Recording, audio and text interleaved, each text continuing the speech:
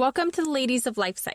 We're ladies simply navigating the challenges and triumphs of this modern culture as moms, wives, sisters, and daughters. Join us each week as we discuss the raw questions and situations that we face through the lens of faith and freedom. So grab your cup of coffee, tea, or beverage of choice, and let's dive into this week's episode.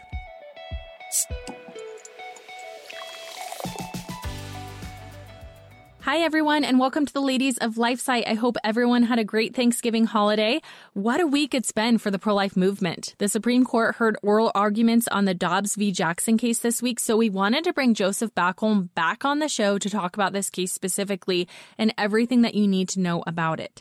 Joseph is a senior fellow for biblical worldview and strategic engagement at the Family Research Council. He served as a legislative attorney for 3 years and spent 10 years as the president and general counsel of the Family Policy Institute of Washington in Washington state. He also is a contributor at WNG.org, and we are so thrilled to have his expertise once again to weigh in on this legal case. We've had quite a few episodes over the last couple of months talking about abortion from a legal standpoint, as well as the efforts that pro-lifers are doing and what you specifically can do in your communities and churches to prepare for the day when Roe v. Wade is overturned. So in today's episode, Maddie and I are so thrilled to have the chance to pick Joseph's brain on what this case is all about, why it's significant, and what it means for Roe v. Wade, as well as cases that have been decided since Roe, utilizing Roe as precedent. Another point that Joseph discusses is this idea of abortion being the sacrament of progressivism, which, if you want to hear more about this topic specifically, I highly encourage you to go listen to my interview with Seth Gruber on this exact topic once you're done listening to this episode. So without further ado, let's get to our conversation with Joseph.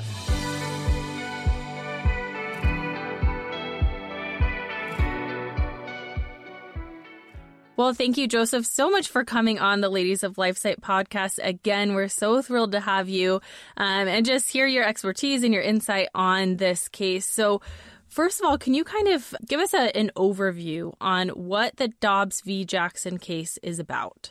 Well, we all probably know about Roe versus Wade in 1973, and it was the fundamental right to an abortion was created, is the word that I like to use, because it certainly doesn't exist anywhere in the Constitution. And we've been arguing about it ever since. But in 2018, Mississippi passed a law called the Gestational Age Act, in which they said that physicians must determine and document the gestational age of a fetus before an abortion can be performed, and that they cannot perform an abortion after 15 weeks.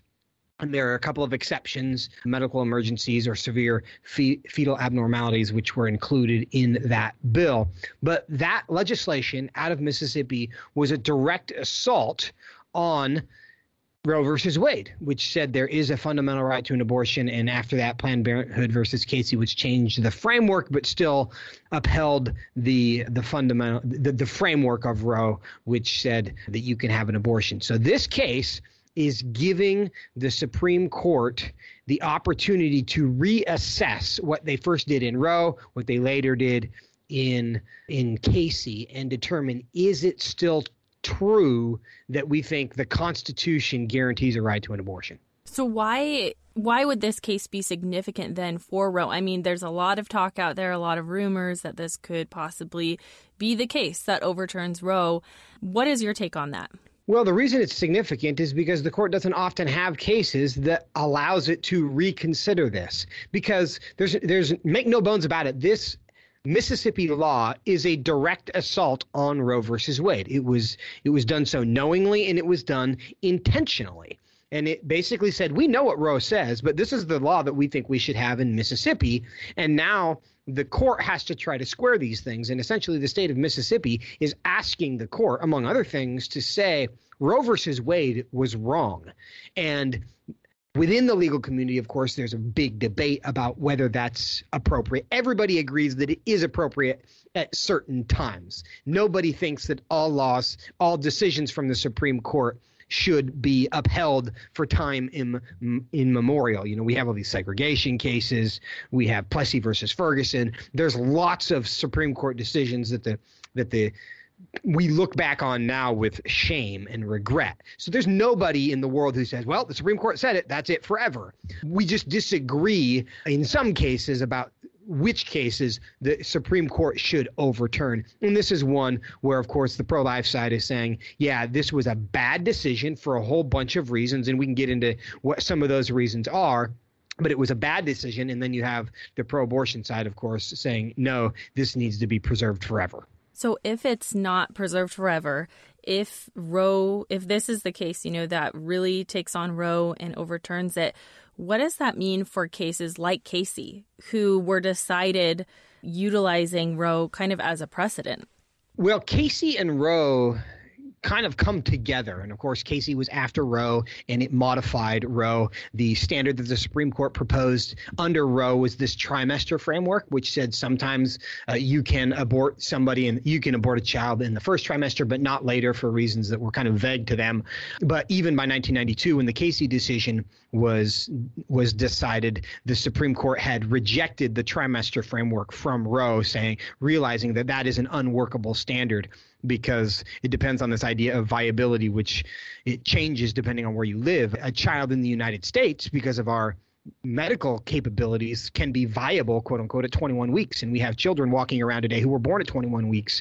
That same child born in, Bangladesh, or, might not survive. Does that make it less human? Of course not. So that's a silly standard to say, well, viability depending on if you're able to live, because that changes based on the century that you're born into or the hospital that you're born into.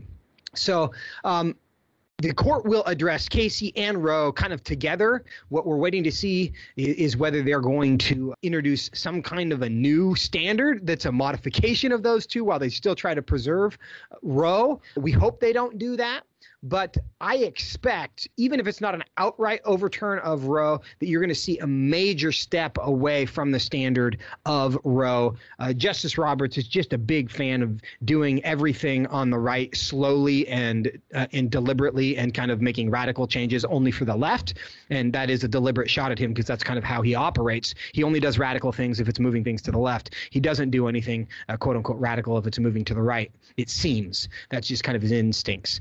But it's going to happen together. And I don't, the court may not actually answer the question in the way that you've asked it there. They may not address Casey specifically or Roe specifically. I mean, they will, of course, consider those things, but they will have to just come up with something else. That's really helpful, I think, to understand and for us to kind of keep in perspective.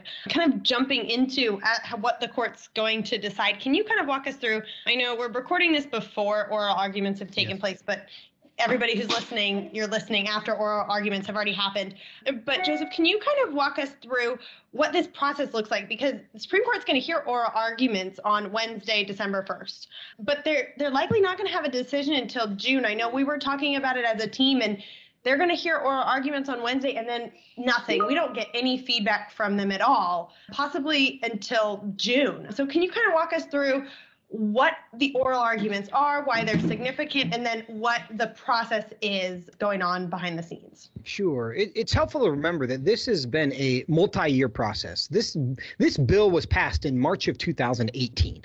So we're 3.5 years later when the Supreme Court is getting around to this, and there were arguments at a trial court level, a federal court in the Fifth Circuit, and then ultimately it was taken up on appeal. Finally, the Supreme Court agreed to hear it. They have been briefed on this for many months, maybe a year. I don't remember exactly when they agreed to hear this and hear oral arguments, but it's been many, many months that both the state of Mississippi and the plaintiffs in this case who challenged the law, as well as any other amici. So you probably heard the term, you're familiar with the term amicus brief, which is essentially when a case is heard at the Supreme Court, literally anyone can file a brief with the Supreme Court making an argument about the case, the underlying case, to the Supreme Court, and encourage them to say, we think you should decide, this way because of X, Y, and Z. And then other people can say, we think you should decide this way for X, Y, and Z. Because the court wants to basically give anybody who could be affected, who has an argument that they think deserves to be heard, that those people get a chance to be heard. And the justices have been spending months reading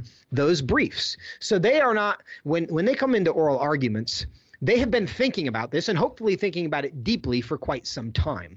And of course, because of the underlying issue of abortion, we can be certain that they've been thinking about this issue deeply for quite some time, just because we've all been thinking about it for a couple generations now. So oral arguments is the end of a very long process. How much is it worth? How big of a difference does it make? Depends on the case, depends on the justice. It's very possible that they're leaning one direction right already. But there are certainly many cases in which oral arguments affect how a justice sees the issue. And there's kind of this veil of secrecy behind how the Supreme Court deliberates. But the probability is after oral arguments, so we're talking Wednesday afternoon, December 1st, they're going to hear the oral arguments, and there will likely be a vote that day on the court. And they're going to have a sense of where everybody's leaning. But nobody's going to know this except for the justices on the court.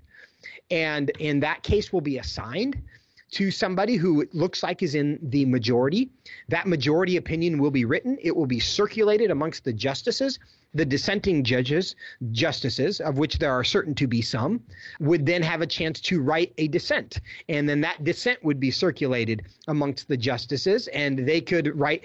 And in some cases, you have a majority opinion, and then sometimes you have a concurring opinion in which justices agree with the outcome, but they have a different reason for agreeing with the outcome. In some cases, you have 2 or 3 dissenting opinions. So you could have one decision with 5 opinions for different perspectives, either in support, concurring, and a majority opinion, or a variety of dissenting opinions. But the justices themselves will likely know this on Wednesday.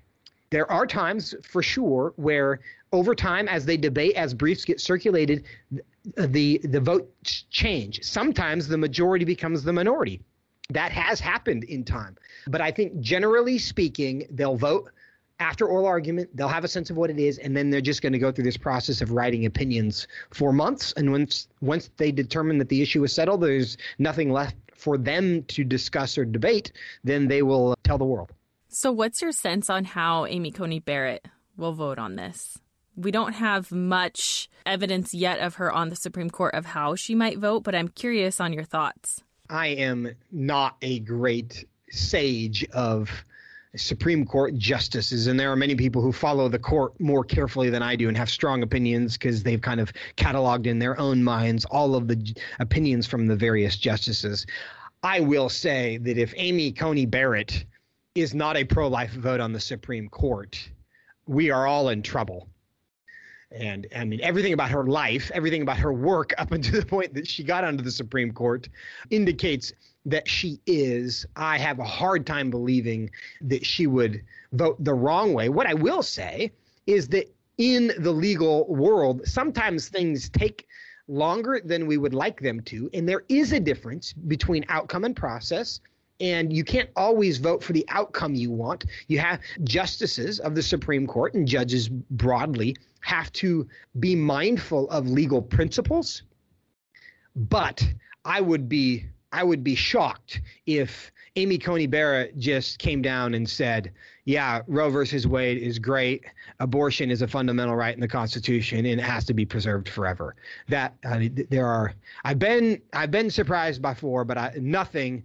But that would surprise me as much or more than anything I've ever seen in courts. I agree. I think that would be very, very shocking.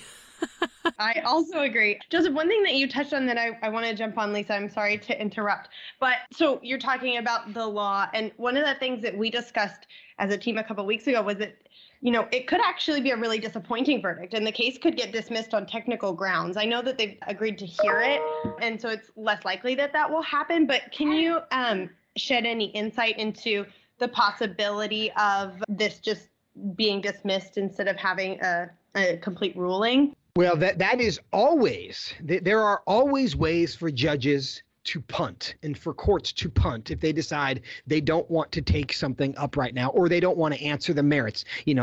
It's not really an issue in this case, but standing comes up all the time at the Supreme Court, where a court who decides we don't want to deal with the merits of this case, we're going to determine that somebody didn't have standing. That was the case of the Texas heartbeat legislation. The court made a very narrow kind of standing ruling.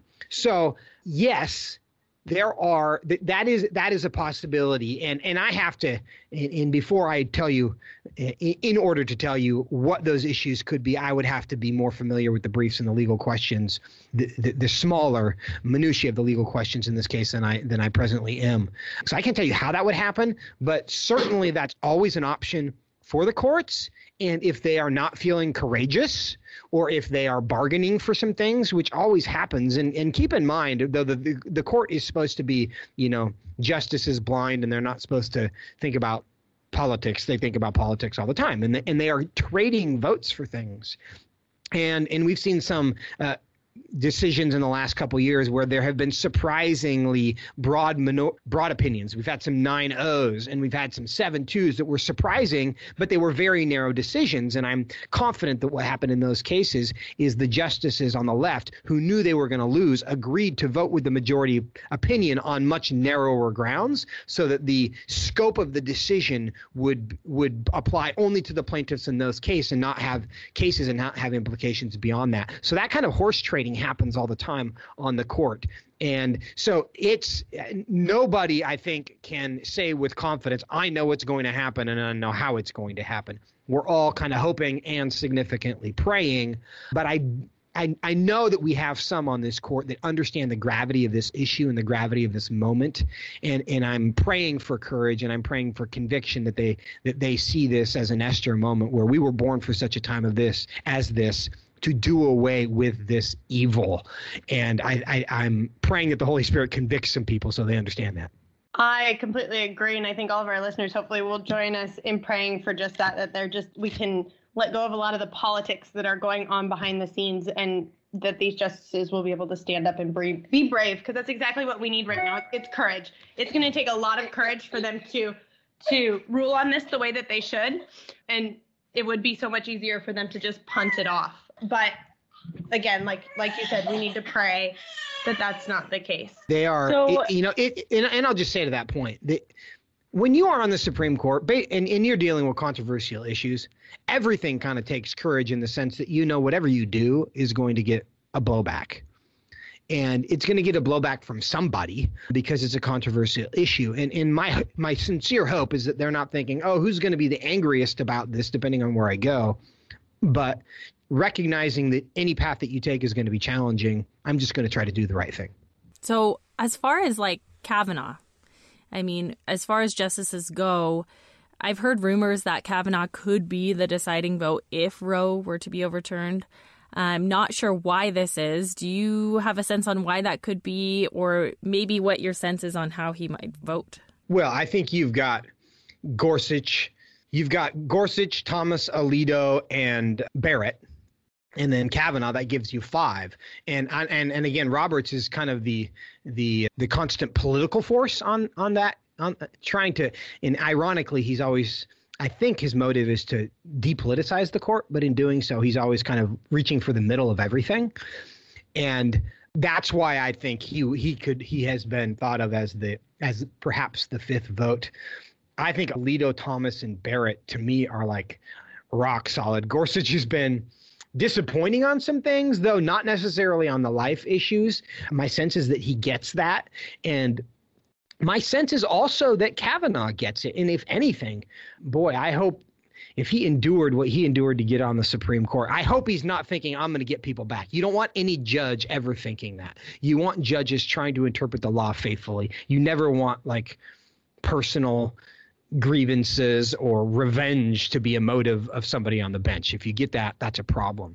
But that being said, because we're all human, if he decides the right way on this thing, it would be sticking it to the people who worked the hardest to destroy his life and keep him off the bench. That's just the reality of it.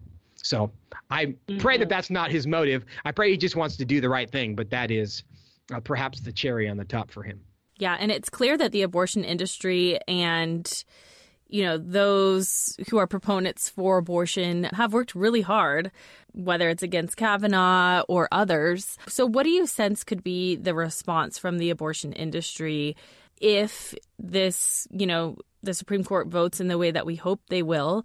What do you sense could be the response and their next move? We don't know exactly the scenario in which we're answering that question but with an outright reversal of Roe versus Wade, or with a framework that allows 15-week abortion bans, 10-week abortion ban, 6-week abortion bans, a framework that says those things are constitutionally permissible now, you're going to see them behave even more desperately. You're going to see states where the abortion industry has more power and more influence.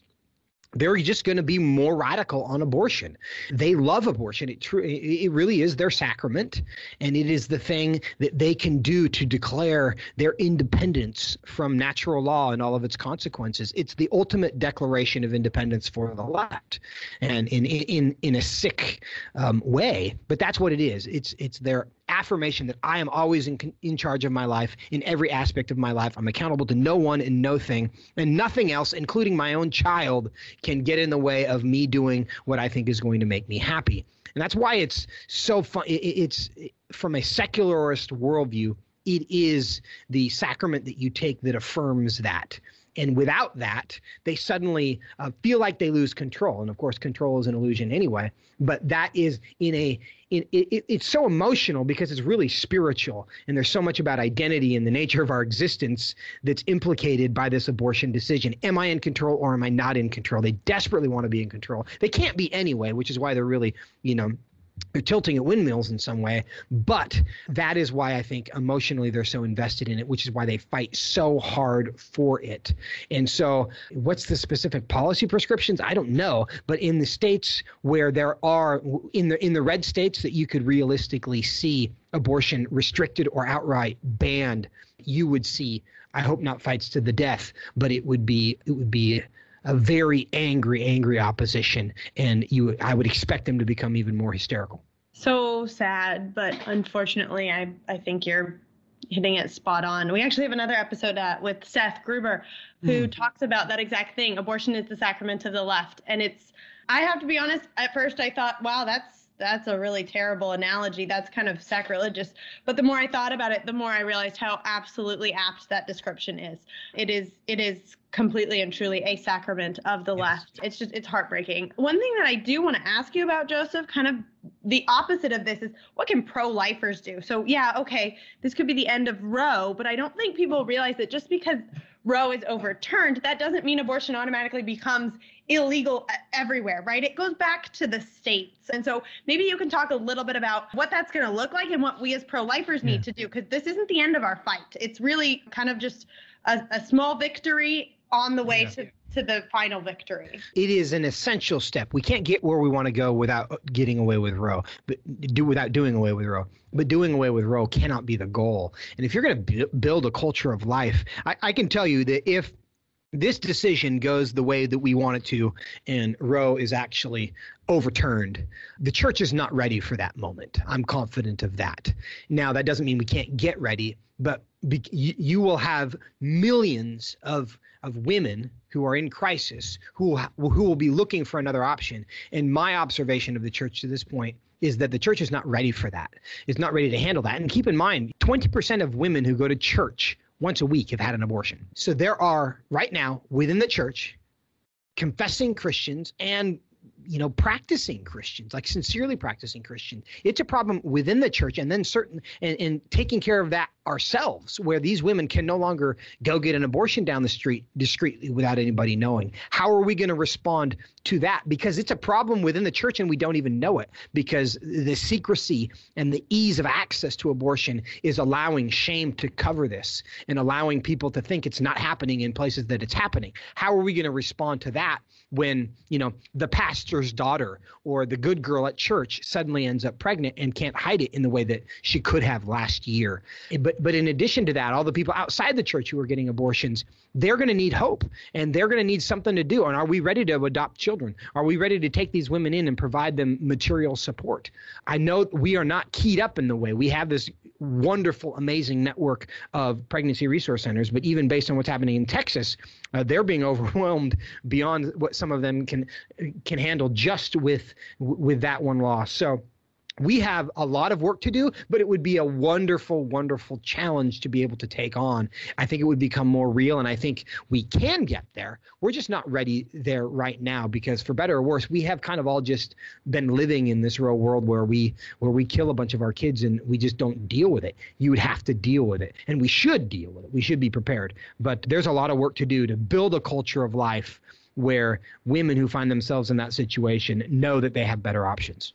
I think you bring up such a great point that I've always kind of thought of in the sense of we need to make abortion not just illegal, but unthinkable, in the sense that there should be so many resources and so much support tangibly for women who are going through these situations, considering abortion, that it would be unthinkable for them to even consider abortion because they have so many other options and so much support. And I think you make a great point that if there ever was a time for the church to get ready and pro-lifers to truly do this crucial work, it's definitely now. Because regardless of how this case goes, I think that's really the crux of the issue is not whether abortion's legal or illegal, but do we have the tangible support and the resources that women and men need that are facing the abortion industry, who are showing them that this is the easiest option, that abortion, truly is their only option maybe. What do we have to counter that? So I think you bring up such a great point. Despite the fact that the church is maybe not ready for this moment, I think that's just an unfortunately human instinct that we never prepare in advance for things. And it takes that moment to show up. We don't plan in advance well as societies and as cultures. Typically, we respond to the moment that happens and then we adjust. And I think that's what we're going to see here. I don't think our lack of preparedness is reason not to fight for the overthrow of Roe. And when that moment comes, we're going to have to rise to the challenge. But there's going to need to be a lot of us who recognize what the moment has become and rally our friends and neighbors. And that's really the time that we're going to be able to prove whether we are really sincerely, authentically pro-life or just pro-birth, as they like to criticize us. And we, of course, have been proving our authentically pro-life ethic for a long time through all of the other things that the church has been doing. But it's going to be another opportunity because the need is going to be greater than it has been in a very long time. Yeah, I think the need is going to be great, but I'm glad that you said that because I don't want people to think that, if we're up against this not being ready, then maybe we're not ready to overturn it. And I don't think that's the thought process we should have, because overturning Roe, this decision truly is going to save lives. And I think that's what matters. It's just a matter of, are we ready? Well, we will get ready if we need to be, but that's the point we need to get to. Yeah, you don't think about the pragmatics of are we ready of this if there's a train full of Jews being taken off to a concentration camp. You don't think, oh, well, what will I do with them if I save them from the concentration camp? You save them from the concentration camp and then you figure that out.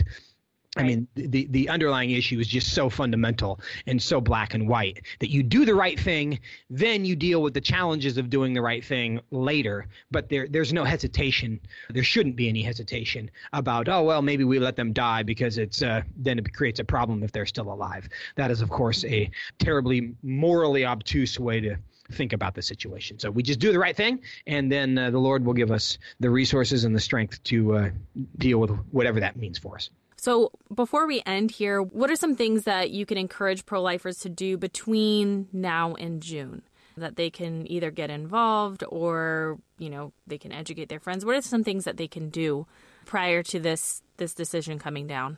I think, first of all, people really need to pray.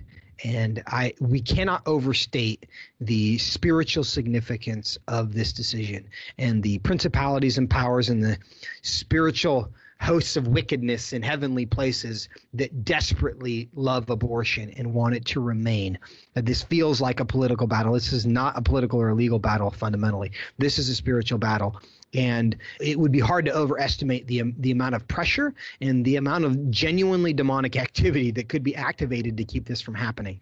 And we need to pray against the darkness that will try to interfere in tangible ways to keep Roe in place. And whether that's confusion or whether that's violence against people who are going to be making these decisions. And I don't think that's an overstatement at all.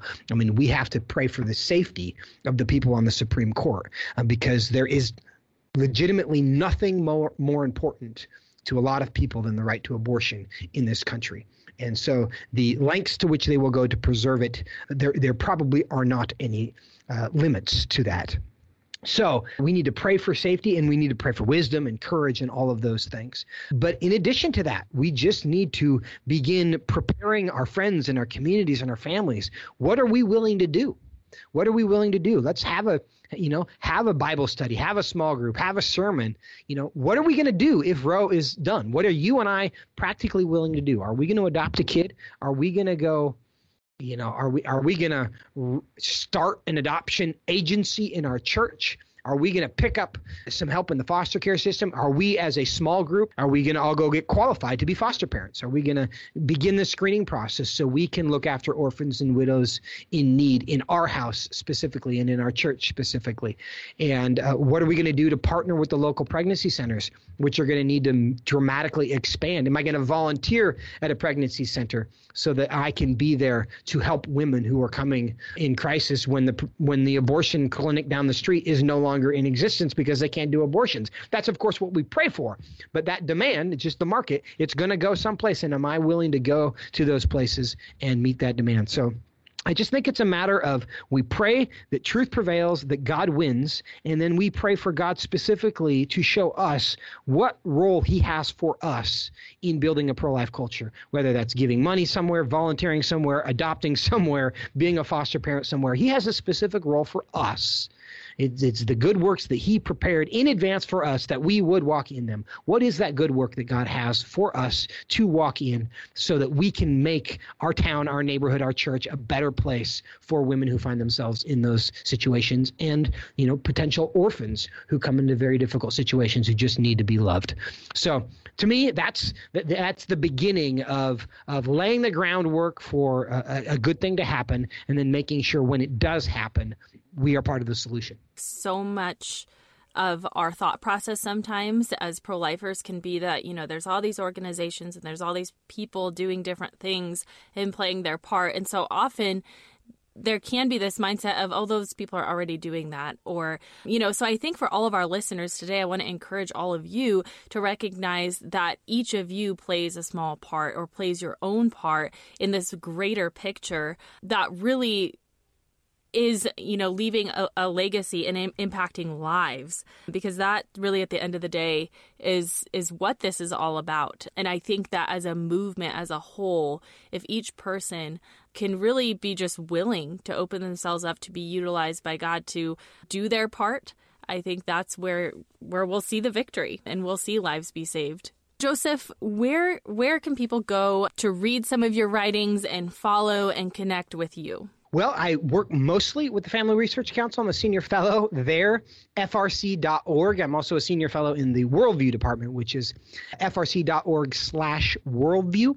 And I have the privilege of just breaking down a lot of things that are happening in the culture from a worldview perspective and how do we think about these things. I also write now for World Opinions, which is a new project of World Magazine.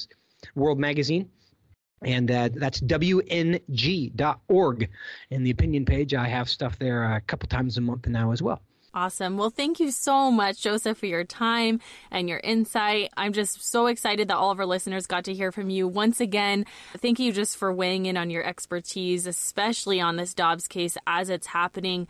Keep in touch, and I encourage all of our listeners to go and follow everything that you put out there, because I think it's just so great and so important, everything that you're saying and writing on in your expertise. So thank you so much. You're very kind. I've enjoyed it and look forward to doing it again. Well, thank you, everyone. And if you have any questions or need any updates on the Ladies of LifeSite podcast, you can email us at ladies@lifesitenews.com. Thank you so much and have a great week.